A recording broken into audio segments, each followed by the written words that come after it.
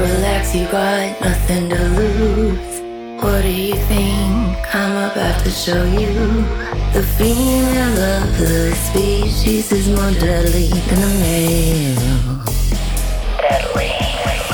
Show me a movie, you can say it again. Just wait till you see what I did at the end. The female of the species is more deadly than the male.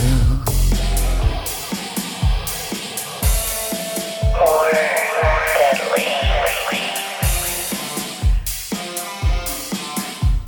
The female of the species is more deadly. Hello, everyone, and welcome to the More Deadly podcast, where we review horror movies directed exclusively by women, which prove that the female of the species is more deadly than the male. More Deadly is a trans-inclusive podcast where we celebrate the work of cis and trans women, as well as non-binary filmmakers who are comfortable being included in a space that centers the work of women. I'm your co-host, Rachel, and joining me is the chaos gremlin herself, the one and only Ariel. Ariel, what are you up to, girl? Hi. I like that the nickname for my cats has now been, now I'm that. That's awesome. It's kind of like you know how like people say people start looking like their pets? I don't think you look like either of your pets, but you've taken on other traits, chaos traits. So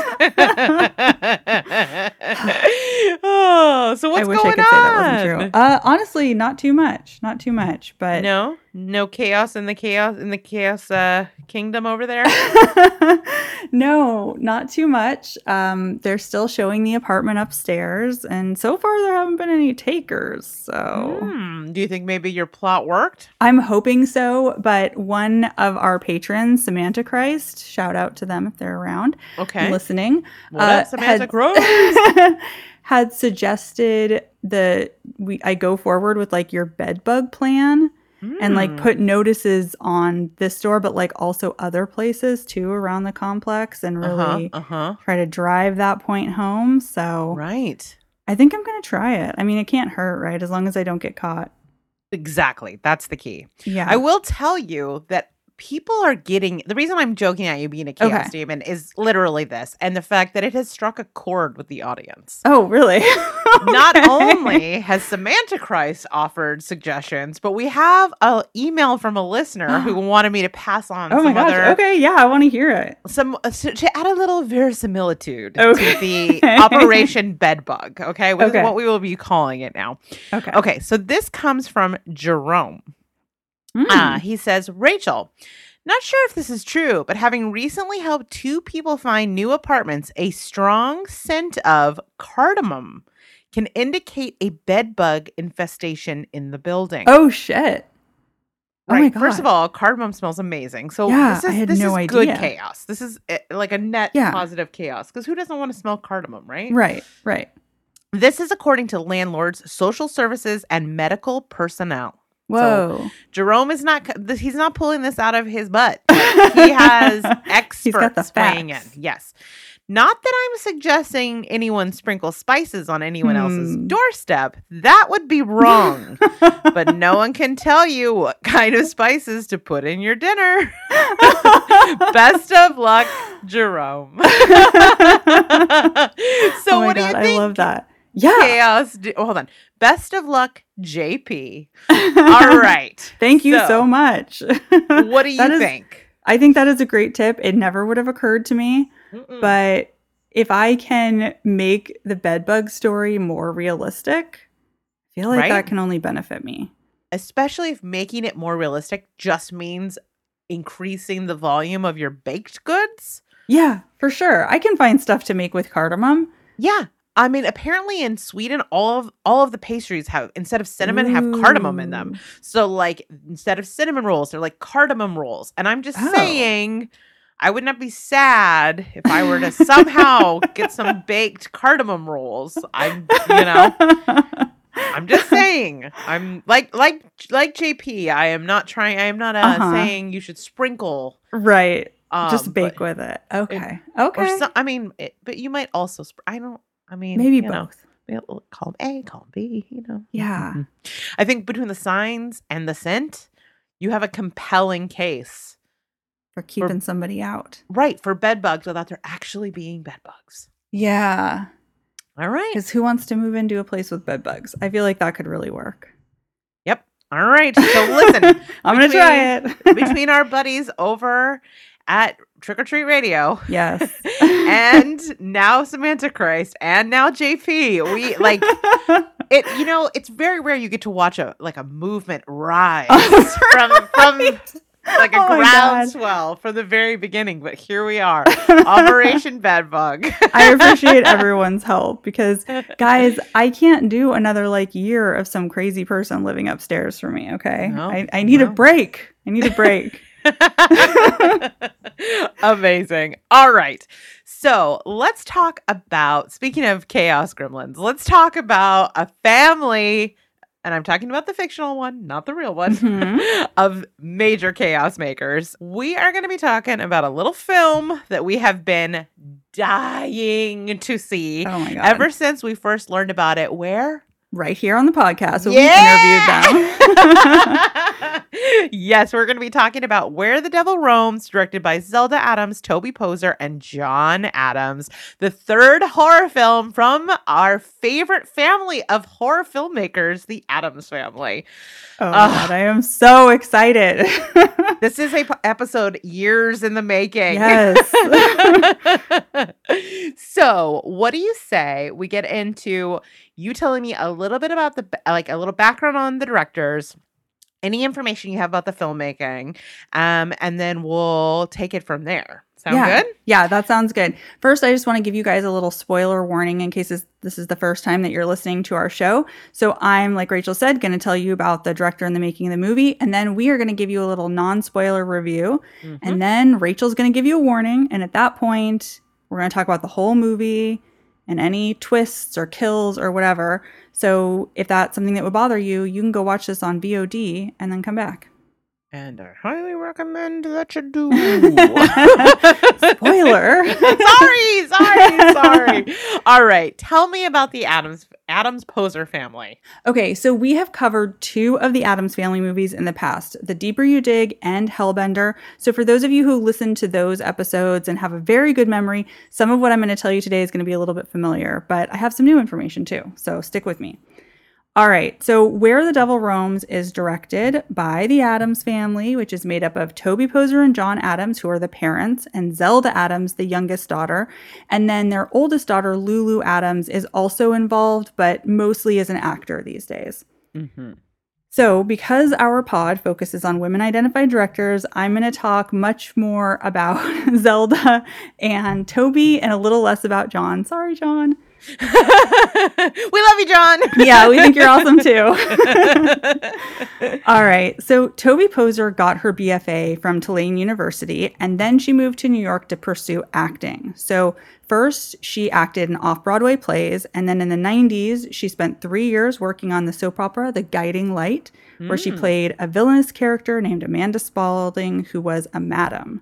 Ooh, so spicy. I love it. And she was quoted as saying, if you're going to be on a soap, you want to be the bad girl, which I wholeheartedly agree. I think that would be the most fun role. Who the hell wants to be America's sweetheart on a soap opera? No, I want to be the bad guy who maybe kills somebody, finds out I have a long lost twin, crazy stuff. Yes, definitely. A little demon possession, all the good stuff. Yeah. So her first feature film role was actually in the lesbian classic and one of Rachel's formative movies, The Incredible True Story of Two Girls in Love, which came out in 1995. I love that movie so much. Yeah. Around that same time, she also did a few episodes of the different Law & Order shows. She did some voice acting, and she was in an episode of Sex and the City called The Baby Shower. Yep. Iconic episode. Oh, yeah. So later, she ended up moving to LA with her husband, John, after he got a role in a TV show. But then jobs for her sort of started drying up. She was struggling to find work as an actor. And at this point, she was in her late 30s, and she kind of felt like she wasn't sure where she was going to get her next role. She started to get frustrated. Yeah. So John suggested that she write her own script, which is a great idea because she did. And then they bought an old RV, took their kids Zelda and Lulu, who were 6 and 11 at the time, out of school. They drove around the country for a year filming their first feature film. So cool. And then in 2013, they released it. It's called Rumble Stripes. Mm-hmm. And at the time, Zelda was actually keen on becoming an actor because she had just seen Twilight and wanted to be like Kristen Stewart. I would say she's surpassed her. Right. I love Case too, but I mean, it's a very different vibe. So that was the start of their production company, Wonder Wheel Productions. And when making their films, they write them, they direct them, they star in them, but they also operate the cameras, mix the sound, compose the score, do all of the editing. Essentially, the only things they don't do themselves are some of the makeup and the digital effects. Cool. Very, very cool. I'm actually surprised that they don't do literally every single thing. After Rumble Strips, they made 3 more films before creating a horror short film called The Hatred in 2018. It's about an orphaned young girl who conjures an executed soldier back from the dead, and together they deliver hell in the Blackfoot territory of the late 1800s.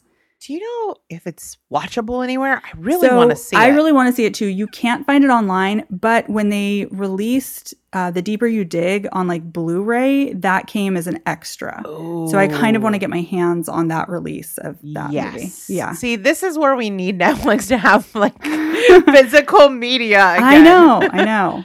Wonder. Yeah, I mean, I think we'll just have to buy it. We'll just buy it. We'll buy it. All right, I'm going to do some Googling today. See Okay, get my greedy little raccoon paws on a Blu-ray of that, because now I really need to see it.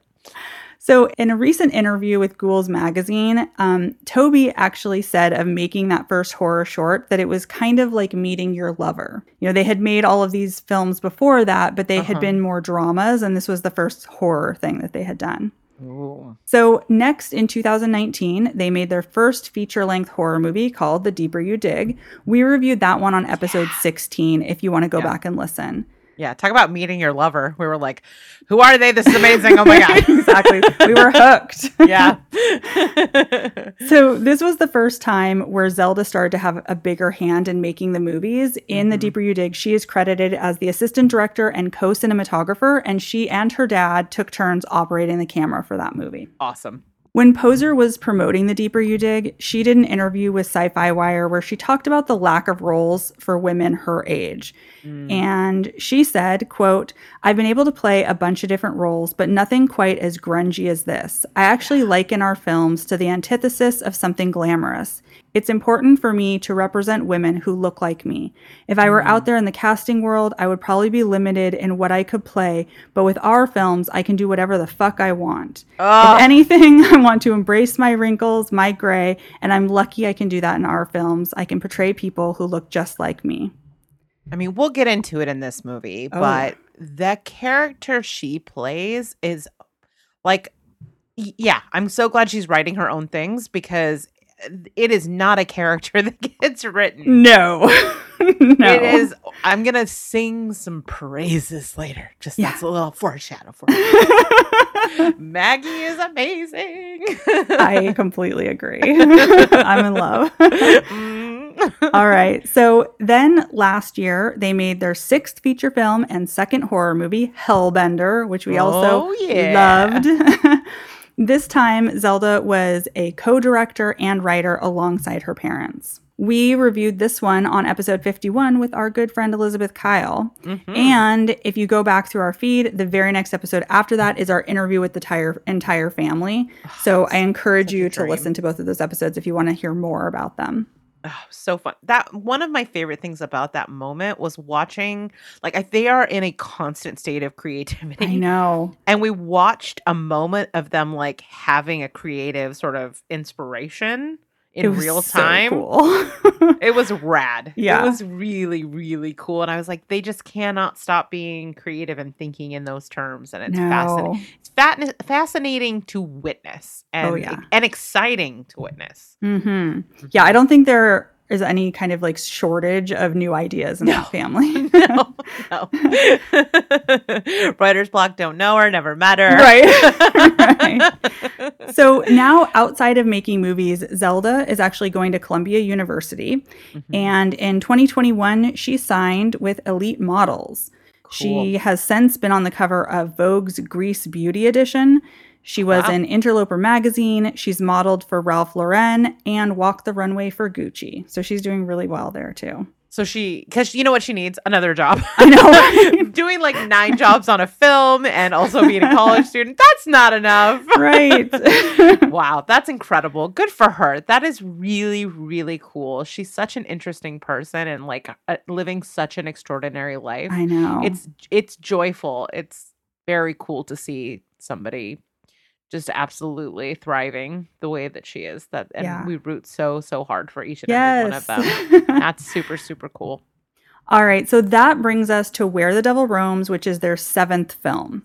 So they were inspired by films like Sunrise, A Song of Two Humans, which apparently is a German expressionist thriller that Toby says is her favorite movie. Okay, gonna need to see that. Yeah. Vampire, Nosferatu, The Cabinet of Dr. Caligari, and Frankenstein. All of which I feel like make a lot of sense once you watch the movie. Yeah, I would throw in The Devil's Rejects, but I'll get into that. Yes. I completely agree. All right. But the actual inception point for this movie was Zelda having nightmares about clowns growing up after watching that carnival season of American Horror Story. Oh, that would do it. I mean, that clown was really creepy. So yeah, I get it. So after having these nightmares, one day, I guess she was sitting in the car with her dad and she kind of said out loud, like she wondered, what if the clown wasn't actually the bad guy? Mm-hmm. And from there, her parents kind of ran with that idea. And eventually it ended up being about carnival workers and not really a clown. But that was kind of the starting point of their inspiration. Very cool.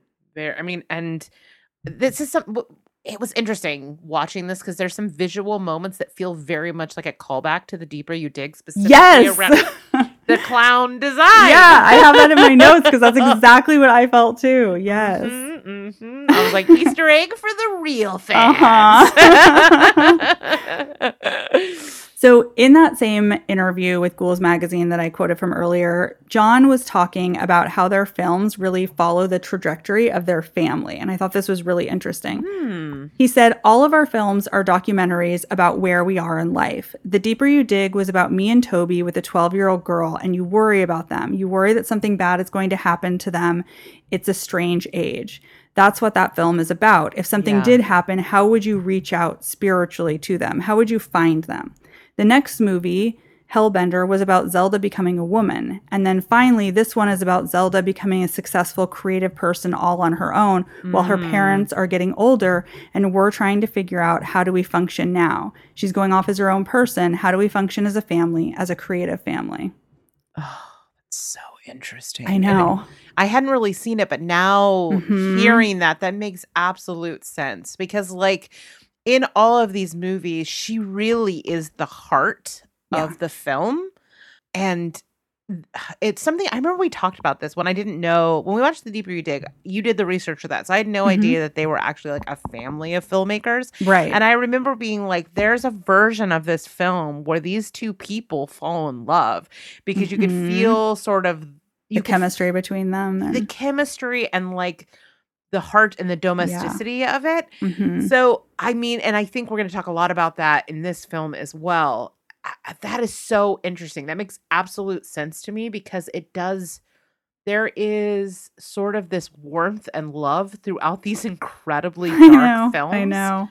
That you feel is from their family. Yeah. Right. And it does kind of feel like a love letter to family and to their daughters. And even though the content is so dark and bleak, there is this and something I kind of wanted to unpack when we talk about this is like, how is it that the movie is like aesthetically and content wise so dark and so cold and so brittle, and yet there is this warmth in it. And I think this is it. I think this is what it is because it is sort of an examination and a exploration of family and parenting that comes from a very actual real place, not like a theoretical or an academic or intellectual way, but like they are exploring something incredibly personal and like that's actually happening in their lives. And I think that is what is showing up underneath, like underpinning this, and that's what I'm sensing. And that's Yeah. fascinating. Yeah, well, and I think because they pull so much from their own experiences and their personal life, and also they've talked before about how, like, you know, they'll be driving one of their kids to a soccer game, and that's when they start talking about things that they're going to do in the movie. You know, like it all comes from this place of like family togetherness, and I think that shines through a lot. Yeah, I totally agree. Okay, so just like with Hellbender, they wrote and performed the songs in this film too, with their family band that's also called Hellbender. So cool. I know the credits at the end when it was like music by Hellbender. I was like, yeah. I know. I'm very excited. While I was doing the notes for this, I was listening to their album because I bought it on vinyl when the Hellbender album came out, and I'm really hoping that they do the soundtrack for this one too. I'm hoping they release it. Oh yeah, that would be so cool. Mm-hmm. Yeah. All right. Manifesting. But if you are curious about their music, it's like all on Spotify, so you can go and listen to it. For sure. Definitely. So when they first started writing the songs for this film, they were actually trying to make them sound like they came from the 1920s, but it wasn't really working. And they ended up deciding that it would be better to have modern music against these kind of vintage style images. They thought that juxtaposition would work better. Yeah. Now, you may have noticed that Where the Devil Roams has a bigger cast than any of the other movies of theirs that we've covered. Oh, yeah. Especially Hellbender. Yeah. Yeah, exactly.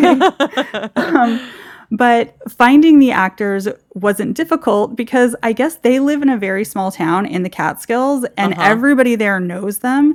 And so they're always having people who come up to them saying, like, I want to be in your next movie. I want you guys to, like, kill me in your next film. Like, can I be in it? I mean, that would be a badge of honor, right? Right, by yeah. the Adamses. Yeah, so they finally just, like, took some of these people up on their offer. Oh, that's cool. I feel like the first film we reviewed, In Deeper You Dig, wasn't like the sheriff someone from the town as well? I think so. And like the people in the bar were people like actually that they and they film like, you know, a lot of their movies in the Catskills when they aren't set somewhere else. So their oldest daughter Lulu also acts in a very pivotal scene in this movie that I'm sure you'll get to. But Lulu's career path is kind of taking her in a different direction, which is why she isn't quite as heavily involved in the filmmaking as Zelda is. She ended up teaching English for a year in Korea and is now currently getting her master's degree in psychology at the University of Edinburgh in Scotland. Oh, my favorite city in the world. I know. And Literally I know. my favorite. I know. And I actually know that because I reached out to them to ask what Lulu was up to. On social media, and they got back to me like hours later. It was very nice. Oh, that's awesome. Well, that's great for her. Congratulations. Like, so cool. I mean, like I said, Edinburgh is actually literally my favorite city in the entire world. So listen, leave it to Lulu to find the other thing that's as cool as making movies with your family. I know. Louise. But that's very. I'm not gonna lie. I was so excited when she showed up in this. Me too. You know what I mean? It's like you said. It's a pivotal scene that we're not gonna spoil at this portion. You know, at this juncture of the podcast. But yeah, like when she showed up, I was like, it's the other sister. Yeah, exactly. So that's fun. That's really, really cool. So there are actually a couple of nude scenes in this film, including a full frontal shot of John. Yeah. And you may be asking, how did they film that with their daughters Lulu and Zelda both on set? So they actually asked them both to kind of skedaddle for the day while they filmed that. Yeah. And then the final like image that you see in the movie, it's actually a composite shot. So like they filmed Zelda separately and then put it together with movie magic. Some families are naked families. You know what I mean? Like my family was not a naked family, and I probably have some hangups from that. Like, you know what I mean? But like some families are just naked families. Oh, and, yeah. You know, whatever. Who cares? But also, I get why they're like, you know what? Maybe today is the day you guys just take a break. Right, exactly. So as for the reason for including nudity, Toby said this to Fangoria magazine. Quote, "We're all born naked. It's amazing how little we see ourselves naked, especially older people. I think it's important to represent people of all ages in their birthday suit." Which I completely agree with. Yeah. Everything she says, I'm always like, yeah, you're right. Yeah, agree. And I think we'll definitely talk more about that scene when we get into the spoiler section because I don't want to ruin that for anybody. But yeah, I think that's absolutely true. And it's like of the kind of things she was saying, even from Deeper You Dig, where she's talking about like wanting to represent herself on screen in her like natural beauty. Yeah. And I love it. Mm-hmm. I love it. All right. So in the past, they've kind of used anything that they already have to make their movies. So like they filmed in their own house. Yeah. And this time the car that the family drives around in the movie is actually John's dad's 1931 Chevy. Cool. And that is awesome. I know. So while they were making the movie, everyone was there for Christmas. And I guess the grandparents lived pretty, like their house is not very far away. It's also in the Catskills. And so they put the Chevy on the back of a flatbed truck, which John's brother-in-law drove. John sat in the back filming while Toby and Zelda were in the Chevy acting. Oh, cool. Yeah. Very cool. So they had a little bit more money this time to pay for wood for the set and for clothing, but they still did everything themselves. Essentially, including building the sets, which Lulu helped out with. Oh, that's cool. Yeah. I'm assuming like at the carnival. Right. Exactly. Right. Yeah. Okay. So when I was reaching out to them on social media, I asked what the budget for the film was, and they were cagey about it and wouldn't give me a direct answer. But they did say it's less than a Hollywood producer's suit. Oh, you know what? That is amazing, because this movie looks like $1 million freaking bucks. I know. Like, we're gonna get into it, but that's actually kind of shocking. Yeah. Because period filmmaking is automatically way more expensive. I mean, obviously they're very good at like using resources they have, like you said, the truck and stuff, but like automatically that makes it way more expensive to source things. Like even for set design, like having the right lamps and the right furniture and the right art and the right clothing, like all of those things are not cheap. So that is incredible. Yeah, I can't remember if it was The Deeper You Dig or Hellbender, but at one point I read that they made the film for like under $10,000. So wild. Yeah. I mean, the thing is though, is like with Hellbender, it's one or two locations. The cast is like on one hand, right. But this one is very different. I mean, I'm guessing there's probably some movie magic with like the movie theater at the beginning. Although who knows? Maybe that's in the Catskills and they have a connection and they have a friend. Right. I would not be surprised. I would not be. As I'm saying this, I'm like, you know what? Probably this just comes down to them like having, like deep roots in the community and there being resources there. But whatever they spent on it, like they got their money's worth, because the movie did like $1 billion. Yeah. The movie had a limited theatrical release starting on November 3rd, and then it hit VOD on November 7th, which is where you can watch it now. Their previous two films ended up on Shudder, but it was actually reported at one point that this one would be exclusively on Tubi. But there hasn't been any information released about whether that's still true or what date it is. So for now, you can watch it on VOD. You can rent it for like under $4, so it's not a big investment and totally worth your time. Totally. So if you're wondering when they're going to make their next film. Of course I'm wondering, because I'm greedy and I want more and I want it right now. Yes. So I don't actually have any release dates yet, but this past summer they got an interim agreement with SAG-AFTRA during the strike, and they were able to spend 2 weeks filming a new feature called Fairy.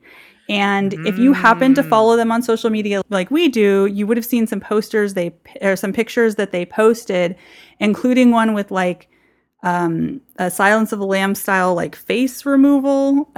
It looked very cool. I'm not sure exactly what's happening, but I'm very excited. And then also Toby and John spent some time in Serbia recently directing a creature feature written by Lulu for Shudder. Oh my God. I know. Oh my God. First of all, I cannot wait to see like we've talked about how they have a harmony of voices. If Lulu wrote this, I can't wait to see what her note is. You know what exactly. I mean? Yeah. Yeah, because it could be totally different. I'm super curious. The psychology major? I cannot wait. I know, because the way creature features are too, like usually have such an emotional core. Yes. Yeah. That could be really interesting. Ooh, I'm excited. Very, very cool. Me too. Needless to say, we will be covering it here on More Deadly. Oh, yeah. I wonder what Fairy is about. Like, is it like the ferryman kind of thing? I'm not sure. There were some pictures of Lulu in the woods with like a guy with some kind of like animal head mask on too. So Oh, full Corey. yeah, I'm not sure, but Yes. I'm very excited to find out. For sure. For sure. It's going to be interesting and unlike Yeah. anything else we've ever seen before. Yeah. It always is. It always is. Awesome. Well, as always, thank you for doing such amazing research. Yeah. Oftentimes when we do, like, we repeat directors, there isn't that much more Right. to add. We're always like, if you want to know more, go back, listen to this episode, but here's the basics. They are so busy. I know. There's always new stuff I'm finding That about we- them. It's like the first time all over again, it speaks to, just how prolific they are and, They're just fascinating. yeah, absolutely. All right. Well, we've talked about them. Let's talk about their art. Let's talk about what we thought about this movie. Now, I have so much to say about this. I don't know if you want to do yours first, because I'm going to be running my mouth for a hot minute. So Okay. I will leave it up to you. Sure. All right. So, I mean, first, I just have to say again how much I love this family and I love their outlook on life. And I think that they are so gutsy and so creative, and that always comes through in their films. I mean, I love The Deeper You Dig. I loved Hellbender, and I think I may even love this one more, but that could just be like a recency bias thing because I think all their films are so good. But this one to me feels like an evolution. I think that when you saw Hellbender, we could already kind of see that happening where there were things that they were like getting better at from The Deeper You Dig. And I feel like this time I can really see how much they've learned and grown in this one. It feels like a step up both in the filmmaking and the artistic vision. Yeah. I just think this movie looks, like you were saying before, it is so beautiful.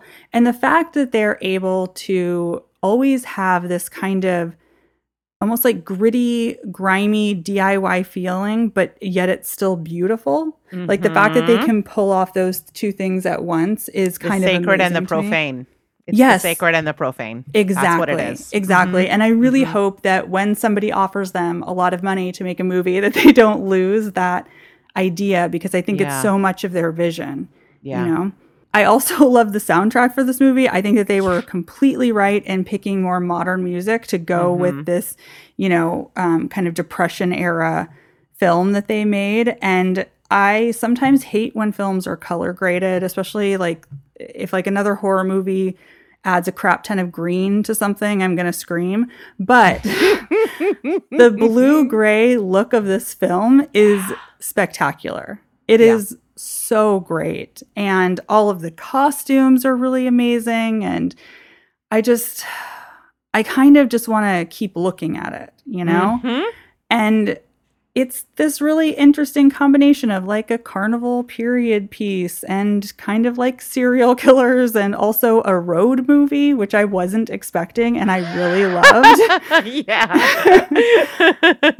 But amongst all the murder and mayhem and the grit and the grime and everything, there is this loving exploration of found family. And it's really beautiful. I think that you're right that that's kind of the backbone to all of their films. But this one, the found family aspect to me, I thought was really moving because Maggie really takes on this sort of motherly role, and yet she's still like a badass who kicks people's ass and kills people. But we'll get into that in spoilers. I want to talk a lot about Maggie in spoilers territory. Oh, yes. But it's like you've got all these, carnival performers, but then also their little family unit. And we'll talk about this more later, I'm sure. But just the idea that like everybody's kind of damaged in unique ways, but they're not trying to fix each other. They just love each other and support each other. And that is really interesting to me because so many movies, we keep talking about this, where there's like these overwrought trauma narratives. And sometimes that's really wonderful and beautiful. But a lot of times it's about like getting somebody through that or like fixing that. And the idea of not fixing it and just supporting someone through it, I think is really, really beautiful. Also, just the gore and the kills are really great. And I got all the catharsis I craved from watching assholes and rich people get stabbed. So it was fantastic. I really liked it. I have a ton more to say, but I'm gonna let you go. All right. Well, okay. First and foremost, I agree with you. I don't know how they did it, but they managed to somehow top Horrors and Big Top. Oh my God. Dad joke alert. I know. I'm sorry. I hate myself. My personality is the worst. But yeah, no, I really do feel like they topped themselves with this film, which is actually incredible. It's this amazing slow burn, but it's like so utterly hypnotic that I could not peel my eyes away from the screen. Well, that's not true. One time my body recoiled. Oh. And I had to leave my body for about 30 seconds. Oh shit, I'm so curious to hear what that is later. It involves a screwdriver. Oh, okay. Yeah, okay. Anyway, literally every frame of this movie, and I mean every frame of this movie, looks like a piece of art. Yeah. The use of color, like you said, the grading of it, but it's more than that. It's the way that color and its level of saturation is used to reflect where our characters are emotionally and where they are in terms of, the plot and the I don't want to spoil things, but like essentially like the color drains and the film becomes increasingly claustrophobic. In this very period appropriate way with the use of vignettes that like show visibly the walls of the frame closing in as time and is running out for our characters and things are spiraling for our characters. And it's this totally inspired visual choice that both completely reinforces the film's themes and the character development with the time period that it's set in. Yeah, because it looks exactly like a film that would have been made in that time because of that. Yeah. Like we get this opening scene that has those aesthetics and is black and white, but then we're like introduced to color and like more standard framing. But by the end, we're like back in this sort of enclosed space that looks like a film from the era. I don't know. I just thought that was brilliant choice. And then just sort of the use of light and dark throughout the film where there'll be like someone's face lit very brightly and everything else is in the dark. And you're just, and what it does, specifically I'm talking about the screwdriver scene, like the way that it makes you have to look at that because it's the only thing that exists in the screen. Yeah. Like, I think I had blocked that out. Yeah. Yeah. I mean, it's just fantastic. It is above a reproach with the visual aesthetics. I love all of the performance art that's happening in their act, and like those moments could be an album cover. And then the beautiful cover, like I saw the drone shots. We know that Zelda does those. I know, and they were really good this time. I feel like she's gotten so much better at all that camera operating stuff because I was blown away. That looked like highly professional to me. The production value of the setting and the Catskills and all of those trees that just like the gothic reaching branches of the naked tree, like all of that is just spectacular. Like it's inspired visually.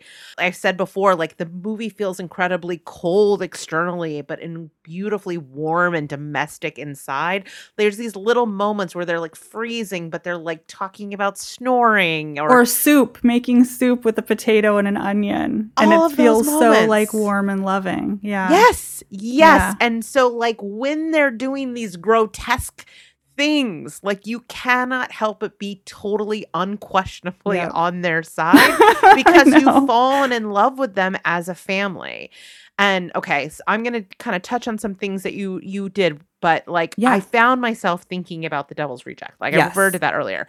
Ultimately, both of them are like at the centerpiece of these are these ideas of like a murderous family, right? Whereas that film is like about exploitation and edgelording. Can you tell I'm not a fan? This one is about sort of the dark heart of the soul, and the complexity of humanity. And it asks, like, can monsters have a family? Can they truly feel love for another person while also doing the things that they do? And I think that what it comes away with is something you touched on, which is this idea that, like, yeah, these people are fucking broken, man. Like they have Mhm. PTSD. They have something, like there is like in the case of Maggie, like she is like a killer. Like she has that part of her as well. And then, with Eve, we don't totally know exactly what's going on there, but that does appear to be like some selective mutism, like those Yeah. kinds of things.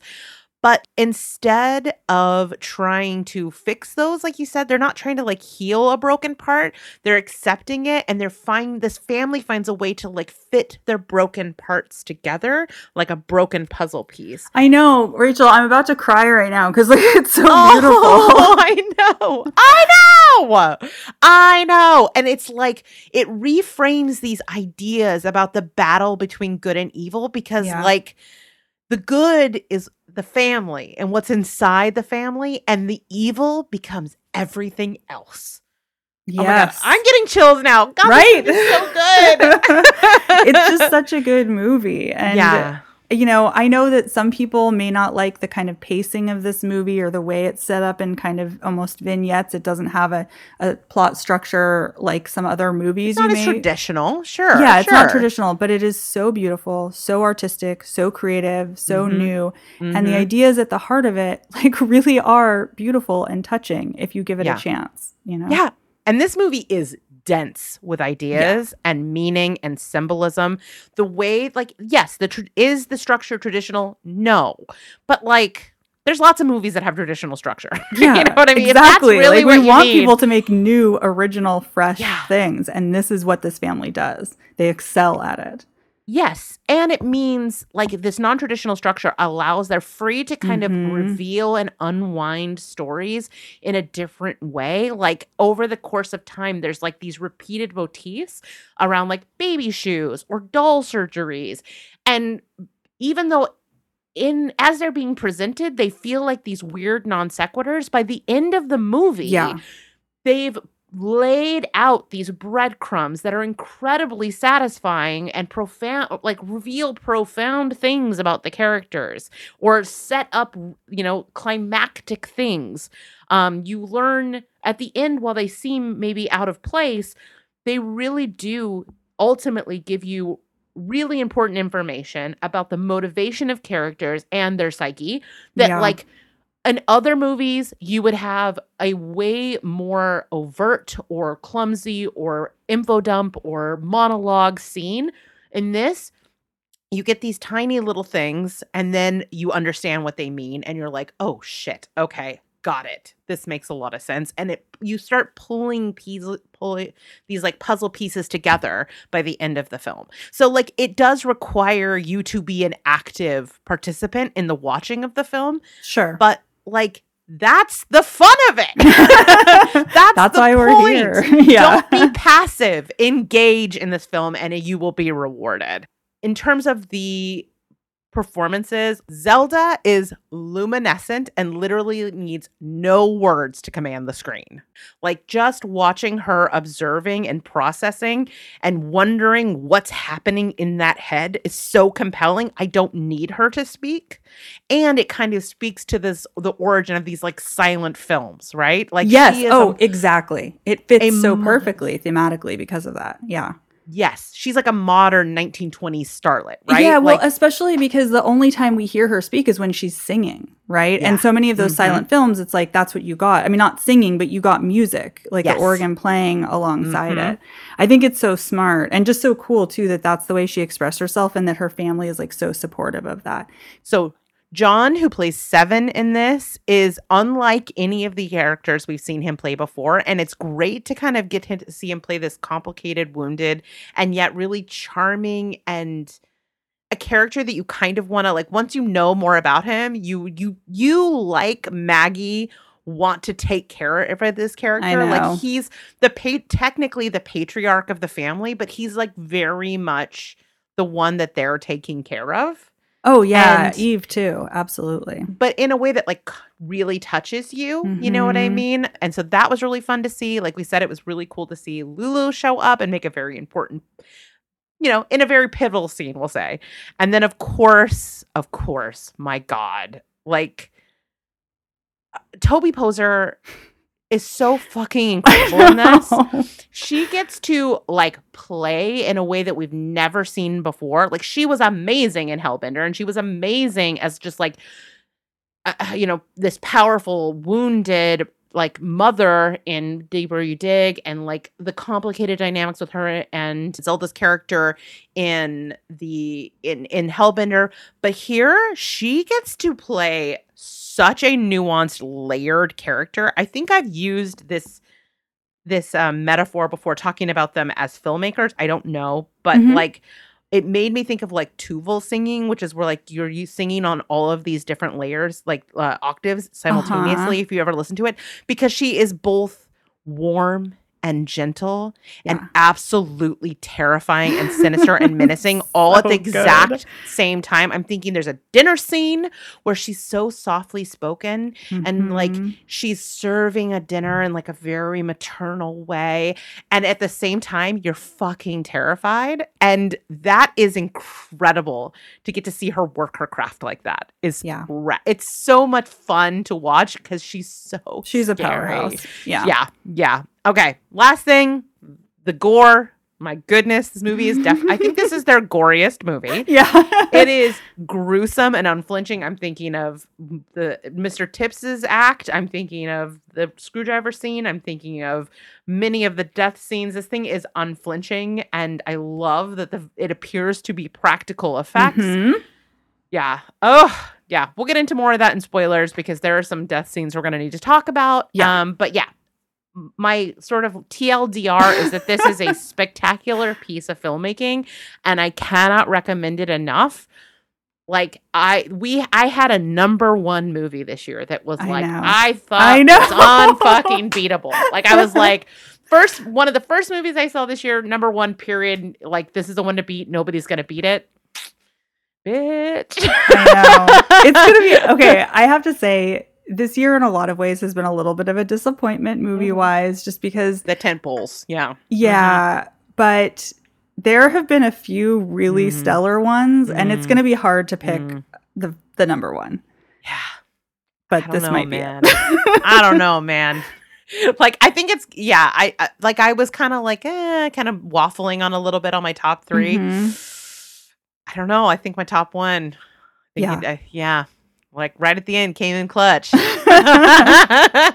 right. So that is our non-spoiler review. Like I said, I had a lot of thoughts and feelings. And like normally I wait till after the spoiler to like really dig in. But like I worry that people are going to like, I want you to like really get an idea of what you're getting into. So if you are someone who's going to leave now, because this is the spoiler warning that I'm doing right now. This is me vamping, letting you know. Yeah. You should grab your phone and hit the old pause button and go watch this and come back. And believe me, like go watch this. Like, I don't know that I do think this has things that could really be spoiled, but I also think you're going to enjoy it just as much, honestly, even with some of the stuff spoiled, because so much of it is like emotion and visual storytelling. Yeah, I cannot spoil for you the beautiful shots that your eyes are about to take in. So there is that aspect. But yeah, I just really wanted to kind of talk about my feelings on the front end because I get it. I mean, and I just really want to support this family of filmmakers as much as possible because it's... Honestly, it can be sometimes few and far between to find really original, creative movies, and they are so good at making them. And I just want to keep getting to see what's inside their brain. Yeah. Hard agree. Agree. All right, so that is it. That is the non-spoiler section of the film or of the review. So please, if you are spoiler adverse, hit the pause button. We're getting into the spoiler zone, starting with my synopsis, which honestly is not too spoilery because it's hard. Like you can either be vague or super spoilery. Right. And so I went a little more vague. Okay, that's fine. Go for it. All right. So this film, like we said, is set in the Depression era and follows a group of sideshow performers who are traveling with a carnival and killing those who wrong them or they perceive to wrong them along the road. Sometimes they're very nice. Maggie! Mistakes were made. So 7, Eve, and Maggie are not what you'd call a traditional family, but they are a family, one that is bonded by trauma, death, and their own unique moral code, for better or worse. Eve appears to be selectively mute, but sings in their act. 7 is a former military medic who suffers from battlefield PTSD. And Maggie, she has a bit of a dark and tragic past that has left her with a little bit of a lust for blood.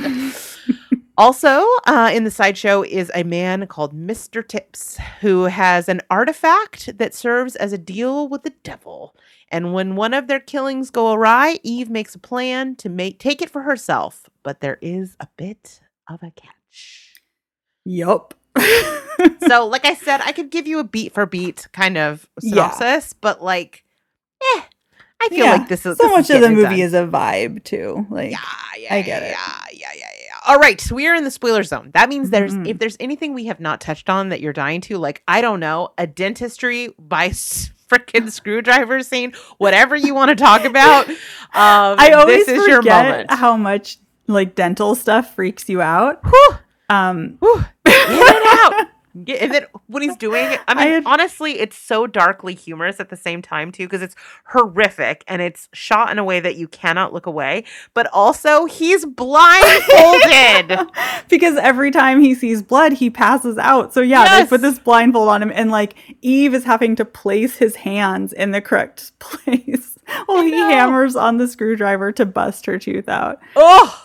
I mean, what I love is that this movie, it has such a vein of dark humor in it. Mm-hmm. And it's hard to balance sometimes humor with a very sort of art house dark piece.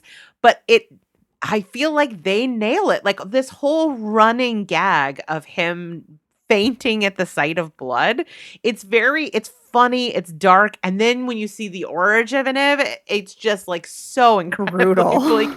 But it's also so shocking that I laughed. I think in some ways it almost acts like it's not funny, but it acts like a comic beat because it's just so absurdly gruesome and so absurdly dark.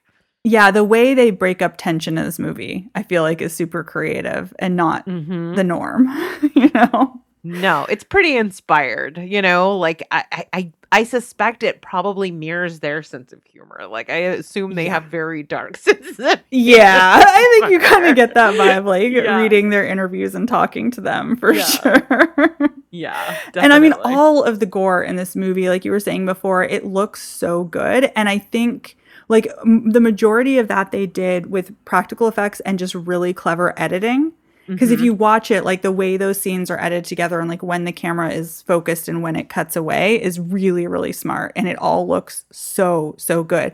There is one CGI shot of smoke in a house that looks pretty not great. But other than that, I think the entire film is amazing to look at. Smoke in the house. I'm trying to remember. Yeah, they set a house on fire and there's smoke coming out the windows, but it's very clearly CGI. It's a 10-second shot. It's not a big deal. It. I'm just saying. I clearly missed it. I believe you. I just missed it. Yeah. But I mean, Mr. Tips snipping off his fingers. So cool and so gnarly. Yeah. I love it so much. I want to see that act in person. But also the arm cutting off scene. I mean, the rotting flesh. Yeah. Of the sewn back on body parts. Grotesque. Yeah. Grotesque. Yeah. And so cool looking. Absolutely. Absolutely. I mean, this film blends all of these really cool genres as well. Like you said, it's a road movie, but also it has that kind of this, what is it? Something wicked this way comes kind of thing. And I love how it sort of played American mythology is this carnival stuff, right? And it plays in this sort of this mythology we have around carnies and around the mystery of it, and this time period. I love that show Carnival because I do feel one of the things that draws me to things like folklore, and I feel like Carnihore is American folklore, is this idea that there are still some places that are untouched by modernity where magic can still exist, and carnivals is one of those places. And I love the idea that it blends this sort of supernatural aspects of like an American folklore tale with sort of a like, like an American monster, which is like a serial killer, right? Yeah. It's just a very cool mishmash of genres. Oh my gosh. And the poem that they start the movie out with and then keep Yes. repeating different lines for throughout Yes. it. So cool. Like they're just such amazingly creative people. Like, look, I'm not an expert on poetry by any means. So maybe I don't know. it's You not. wrote a 9-page paper today, so maybe you are now. But to me, I thought that was beautiful and fascinating, set the scene so well. And then each time they brought back like little lines from it, it was just perfect. Yeah. I mean, I do think that there's definitely like some pulling from biblical things, Oh, like the yes. fact that the character's name is Mhm. Eve. I, of course, try to go down a rabbit hole and figure out what all the meaning of all their names. And maybe they do. But like, I was like, seven deadly sins, Eve.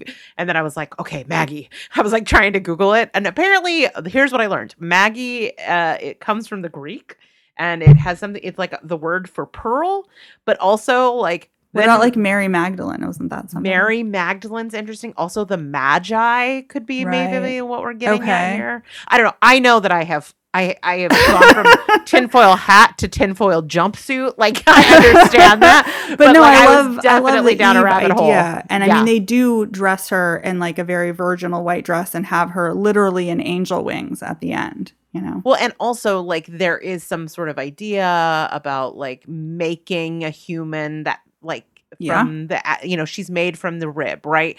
And at the end, that's sort of a Frankenstein like story. And at the end, we have kind of like a Frankenstein moment. Yeah, where she like takes the pieces of her family that are left to create like one person, you know? Which I love that it's like this payoff for this doll that she's been sewing Yep. together. Like, so you understand how her mind works. So that when like her family is in literal pieces, of course the thing she's going to go back to is sewing together to make it, you know? Yes, because when you're seeing her in these scenes and you're seeing Seven like give her advice about like where to chop and like what's the smart way and stuff, you think it's almost just these scenes of the family, just kind of showing you what the family is like. And it does that. It definitely builds like your rapport with the family and kind of shows you how close they are and how loving they are and stuff. But also, it sets up beautifully why she does what she does at the end. It's super smart. And it's like such a, I don't know, the moment it's a haunting and beautiful and heartbreaking and grotesque moment that is like perfectly encapsulates everything that is great about this movie. Yeah. Is the way that it like thematically and like plot point wise and so like it literally stitches all of these ideas and these themes and these emotions together in a way that is like, and then visually you're just like, it's such a slap. It's so cool. Yes. Yeah. It's such a great final image to end the movie on. Oh my gosh. I love it so much. And I just love how, like you were saying, there is a Devil Rejects vibe to this, but it's so different at its core because of this family relationship. And I love that, like we were saying, that, you know, Maggie is this sort of den mother almost to the whole carnival crew, but she'll also like bang their heads together if they're arguing or whatever. Yeah. And she's also like very loving mother matriarch to Eve and, you know, to Seven, but she's also this like brutal protector and also like a murderer with real bloodlust and an anger problem. Yeah. It's so great. And I also love that Seven does things for her too. Like he's not this just like wounded puppy that she's taking care of. Like he's part of what drives her, but also kind of pulls her back from some of her worst instincts. Do you know what I mean? It's really, really beautiful. I love it so much. And there's also so much humor. Like you were saying, the scene with the guy that she thinks is German. Yeah. She's ends up killing him because she thinks she's protecting Seven, like standing up for Seven, avenging Seven because of what he went through in the war. And then it turns out he's not even German. And the way they react is like, it's so matter of fact and so funny. But I also just love that like Eve is the one who like covers up his eyes because she knows like this isn't going to be, you know, good for him to see.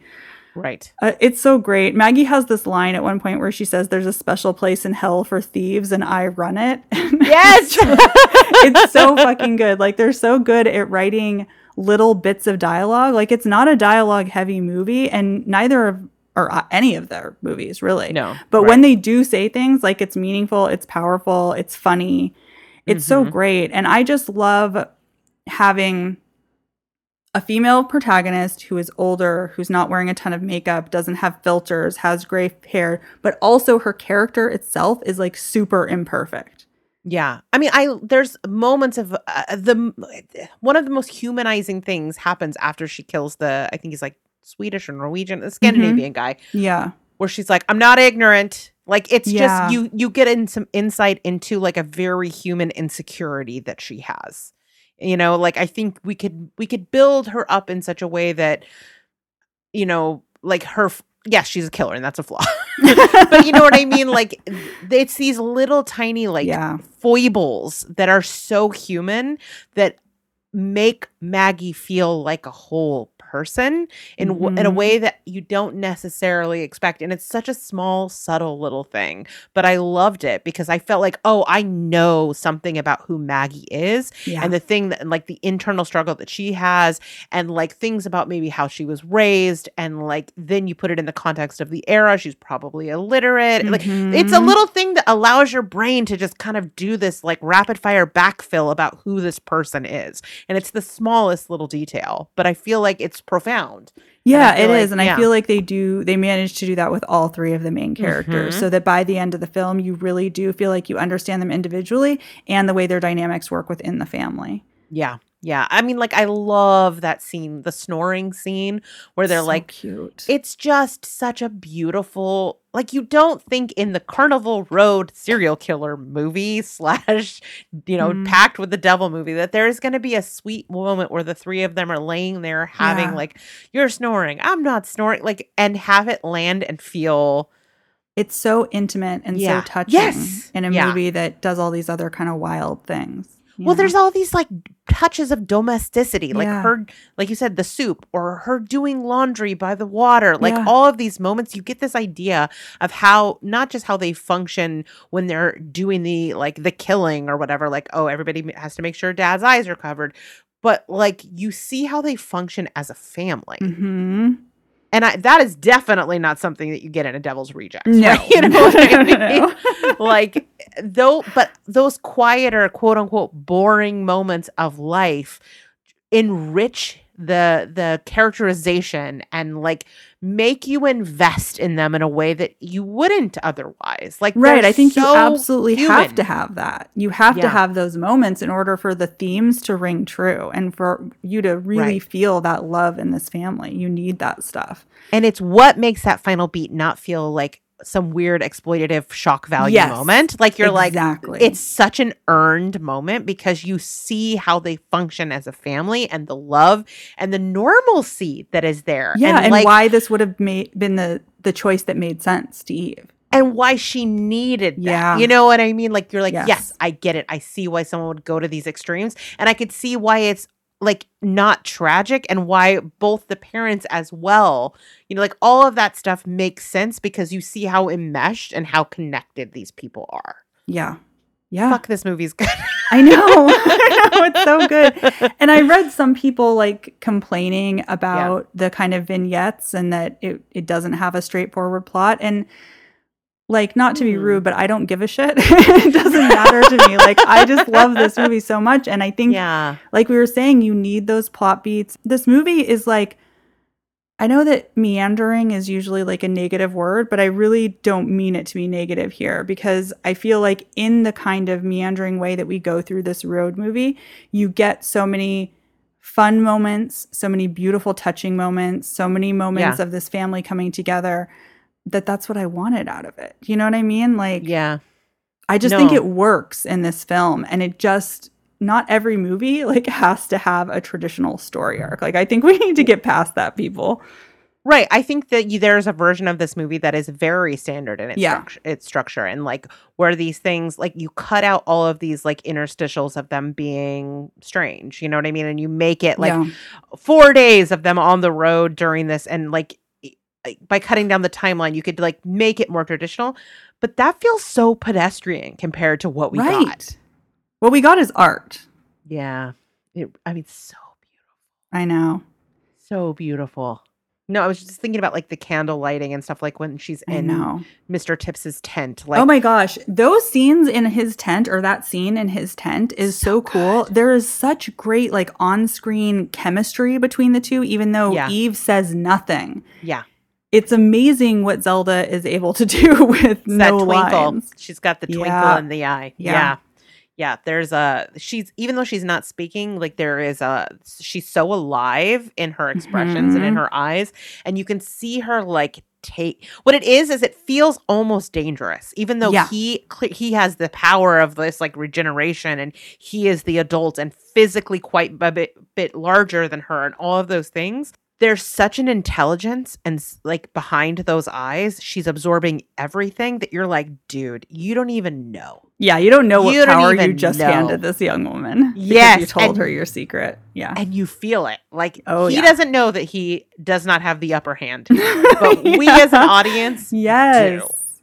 And I love that. And of course that's Maggie's daughter. You know what I mean? Like, you don't even know. Like, she doesn't speak. Her mother is soft spoken. But these are not people you want to cross. Yeah. And I mean, that's cathartic, right? Like, because I think the reason I like watching things like Jessica Jones, where like these women are like powerful, like damaged but powerful, is like so much of life you don't feel as safe in the world as you want to. And for her to have this quiet strength and to know that she's not in danger because she's the danger, there's something very wish fulfillment about that. Yeah. I mean, between like Maggie just killing like shitty people, and I mean, not always, like she kills the one innocent person, but right. For the majority of the time she's killing people where you're kind of rooting her on a little bit, or at least I was. But yeah, between that and the scenes with Eve, and also like the nudity that we get from like that scene with where they're coming out of the tent and they like run to skinny dip in the water. I just feel like there is so much emotional catharsis in that movie. And that even the scene of seeing these like middle-aged people just like running naked to the water, and there's no body double, and there's no, special filter or anything. There's something, cathartic and like a relief about it. I don't know. And there's like a bravery in them doing it because nobody does really. I know. And the thing is it's so sad that you say that. I know. It's true. I know, but the thing is like, this is the kind of like it's subtle destigmatization work. Yeah. Mm-hmm. And I think she does that in all of her movies. That Toby Poser really, that's like a mission statement for her. They did it again, girl. They did it again. How do you top Hellbender? I don't know. How do you top The Deeper You Dig? I got a little bit afraid that because we had built that movie up so much because we like loved it so much, and also built the family up because I really have a lot of respect for them as a family and also as artists. And people fall from grace so easily in this movie. When you love something, you're excited for the next thing, but inevitably there's some disappointment. You know what I mean? And yet somehow they've managed to, I think because it's a combination of like growth as filmmakers, but also like going in a totally different direction. Right. You know what I mean? Like it's different enough that like you can see sort of similar DNA in the films, but they feel like very different films. Yet they also feel very much like they're in the same universe. Like I feel like they all, like a Hellbender lives in the world of just decades later. Yeah. Or Yeah, like, absolutely. I mean, no, they're like, they've been around forever, right? Like, but they're in the area as well. Like, it doesn't, and the deeper you dig, like ghosts, those kinds of things, all, and the, and like you were saying, those aesthetic choices that they made in the surrealistic scenes and deeper you dig absolutely feel like they inspired what happens in this movie. And I feel like there is like an Adams-averse. Yeah. All of these things, like they're not like, there's no Easter eggs aside from like the clown makeup, right? But like you could see like they're building a world where all of these sort of things could coexist. Yeah. And I think that's really fun and interesting. It's a very cool world to get to visit every few years. But, yeah. I just can't wait to see what else they're able to make. Because even if it's not as perfect as we're thinking this one is, like, they're just so creative. Yeah. And I'm dying to see what else they can pull together. You know? I'm excited to see what does their next monster movie look like. What is whatever the fairy is, like, what is their take on whatever genre they're going to be exploring next? Because I feel like at the very least, I mean, eventually they're going to make a movie we like less. You know what I mean? Sure. That's because ultimately it's subjective, right? It doesn't mean it's not as good a movie, but like maybe it won't hit the same way. Yeah. But what I do know is that it will be incredibly creative and that it will be something I have not seen before. And that by itself is exciting. Like, I don't have to love it to appreciate it. I hope I love it. I want to love it. But like, what I can count on them to do is make interesting films that will be thought-provoking and aesthetically rad. Yeah. I mean, you know, I think it is rare for a filmmaker, let alone like a group of filmmakers, to have such a kind of signature DNA and yet have the movies all be really different. Yeah. It's pretty impressive. Yeah. They are very, very, very exciting filmmakers. And like in a year where like I think the strike, all of those kinds of things like really disrupted it. And we haven't had as like maybe as many films that really connected with us. Getting to have this at the end has just been like a real treat and a reminder of why this genre is endlessly fascinating and exciting. And I loved it. Me too. And I'm so glad because I went into it like I'm nervous, but I really want to love this. And then like they made it impossible for me not to, because it's just so fucking good. It's so fucking good. It's funny, like John was putting together, like he's putting together the end of the year list for Bloody Good Horror, and he sent over to me, and he was like, "Did I miss anything?" And of course, you know me, I'm like, "Well, there's these 19 obscure movies I need you to add to the list." But I was like, next to this one, I was like, "This one has to go on the list." Like if you don't put any of the rest of them on there, this one has to go on there. Every year we've managed to like disrupt their top 10 somehow. Oh yeah, like I think this is the one.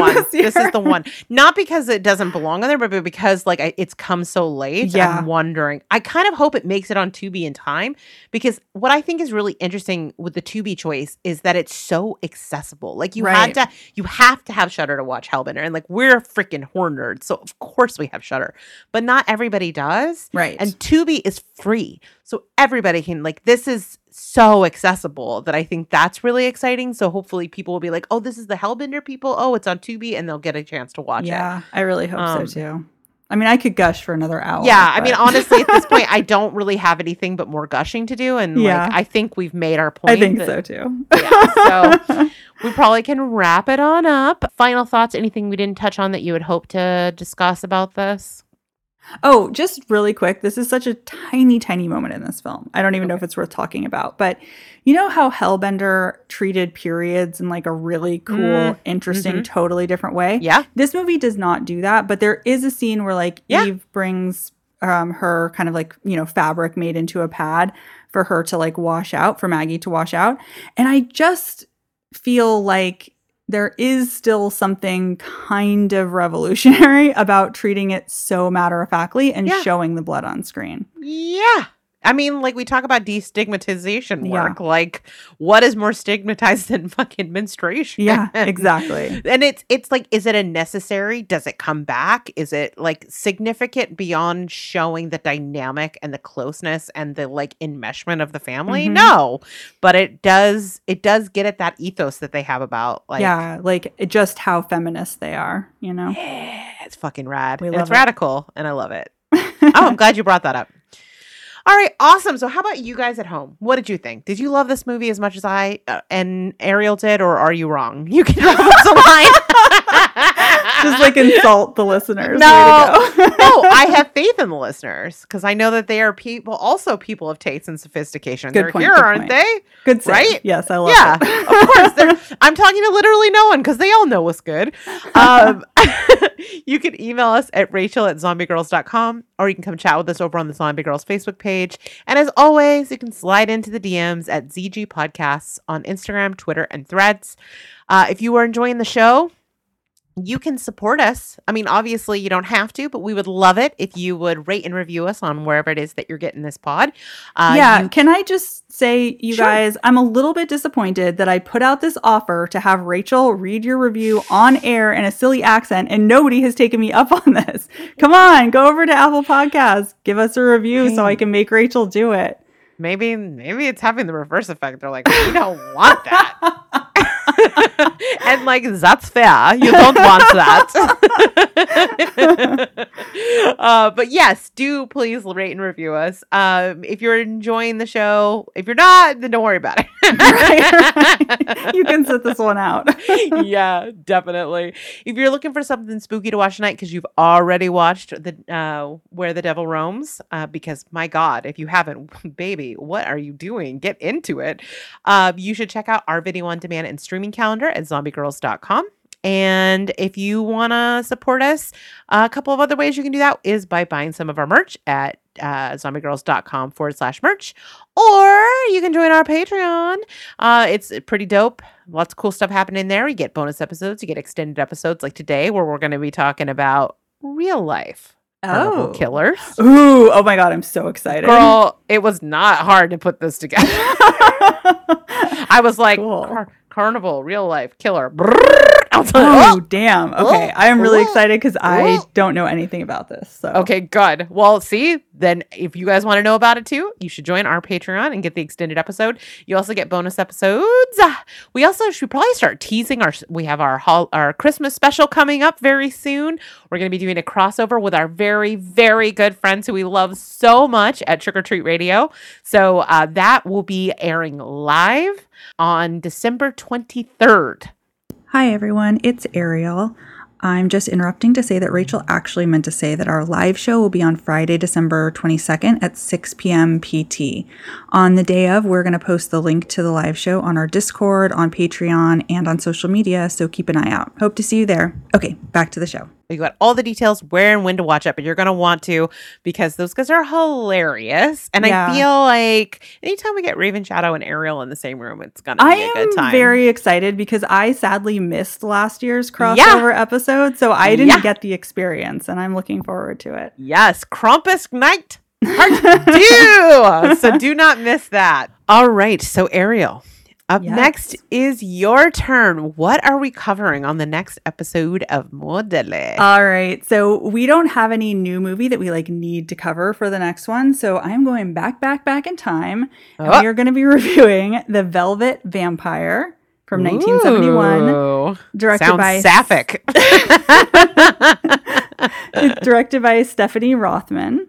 Okay. And let me read you the synopsis. Lee and his wife Susan accept the invitation of mysterious Diane to visit her secluded desert estate. Tensions arise when the couple, unaware that Diane is a vampire, realize that they are both objects of the pale temptress's seduction. I knew it. Yep.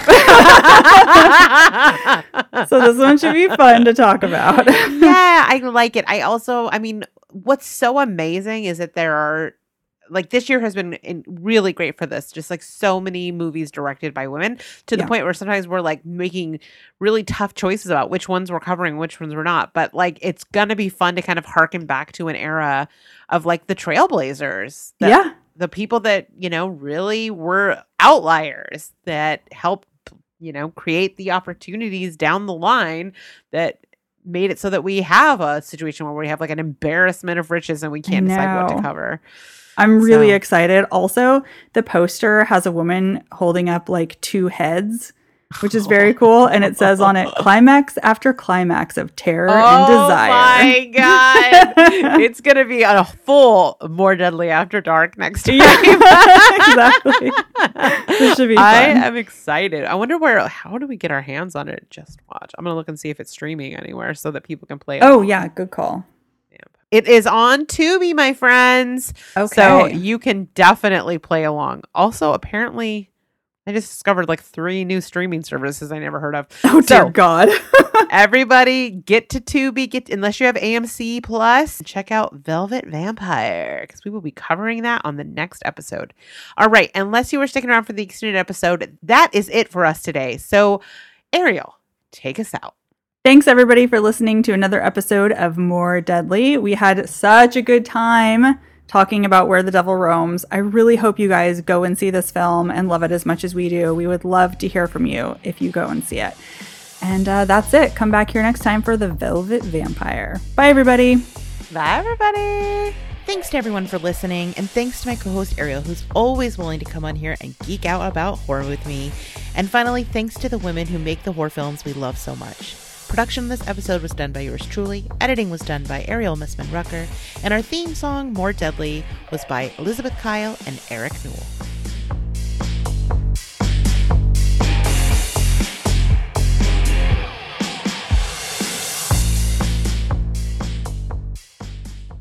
Hello, everyone, and welcome to More Deadly After Dark. Thanks for the episode, Ariel. And it really is dark out. Yeah, it definitely is, because it is late, and I got soup waiting for me in the Instant Pot, so... Oh, my God. Yeah, every time I've had to get up to, like, turn off a heater or something, I've had to smell that soup, and it smells so good. That sounds so good. I love picturing you eating soup. It warms my heart. This one is a potato and leek soup. So, ooh, yum. Yeah, and it's super good. Put a little sour cream in the middle. Mwah, that sounds perfection. good. You need to send me all of your new Instant Pot soup recipes. I need new soup recipes. Oh, I've got some good ones. I have got some bored. good soup recipes, my friend. Good. I make a really good buffalo chicken one. Oh, okay. That's spicy and potato-y and carroty. Sounds good. I'm hungry. Me too. Okay, so can we just say, like, this episode was so much fun. Yeah. It was so fun. I've been, like, dying to see this movie forever. I managed to resist finding out how you felt about it before, so there was a chance you wouldn't like it, but I'm so glad you did. Yeah. So that we could gush, because, what a treat. What a treat. I know. That was a fun one. That was a really fun one. All right. So here's the thing. Obviously, the sort of central premise of this is about these like carnies or sideshow people who are getting the murder on. Yeah. And as they say, sometimes life should be imitating art and art be imitating life. And I got to tell you, it was not hard to put together this extended episode because carnies be a killing. That's so crazy. I've narrowed it down to 3 stories. Oh, wow. Okay. Yeah. I'm very Yeah. excited. It's interesting because my only exposure to like the idea of a carny when I was a kid was The Simpsons. Uh-huh. Do you remember that carny episode? Refresh And the my carnies memory, like 'cause take over their house. They like go to the carnival and then the carnies like take over their house. I don't think I've seen this episode. You know, I have okay. a place in my heart for carnies, but yeah. I famously, my first love was. I know. But then I went to a carnival. We used to spend every summer in Montana. We'd like road trip up there because we have family. And there was a carnival going on. So I went with my cousins. And I didn't think that like the carnies that you would see on TV were like real until I went to this carnival. And you were like, oh. Yeah. It was like troubling. Oh. It was like caricatures of carnies, but they were real people. That's awesome. That's Yeah. actually kind of awesome. It was great. All right. Here's the most important question, though. Okay. You go to a carnival. Yeah. What is your go-to carny snack or carnival snack? Oh, that's a good question. I do love a funnel cake. I've never had a funnel cake. What? I've smelled them, but I've never actually put one in my mouth. Interesting. Like, I associate them with Great America, which is our local amusement park. And like, I always went as like a preteen and a teen, and I never had any money by the end of the day. Right. And so like everybody would be lining up at the end of the day to get the funnel cake. So I would smell it, but I could never actually get it. Yeah. So okay, it's like the I get it. forbidden treat. But everyone says that they're like only good for a couple bites. So They I are. feel You got to like- eat it real fast, or And they I don't get wanna do kinda that. lame. I feel like it probably has a donut thing where like the first few bites are good and then you're like, you think you want more and then you're sad that you ate more because then you feel gross. That might be true. Yeah. Yeah. I mean, honestly, like fried anything, I'll give that a go. But Yeah. I also really like dip cones. What's dip cone? You know, like an ice cream cone, but they dip it in the chocolate. Oh, Dip yeah. cone. Those are good. I love Yeah. That was like when I was a little kid, Mhm. my dad would occasionally take me to Foster's Freeze to get a dip. Ooh. Yeah. And I could never finish it, it was so messy, but it was like one of the few like things my dad and I would do. That's like, adorable. Yeah. That's really sweet. Yeah. Yeah. Now I really want a dip cone. Yeah, you should go get one.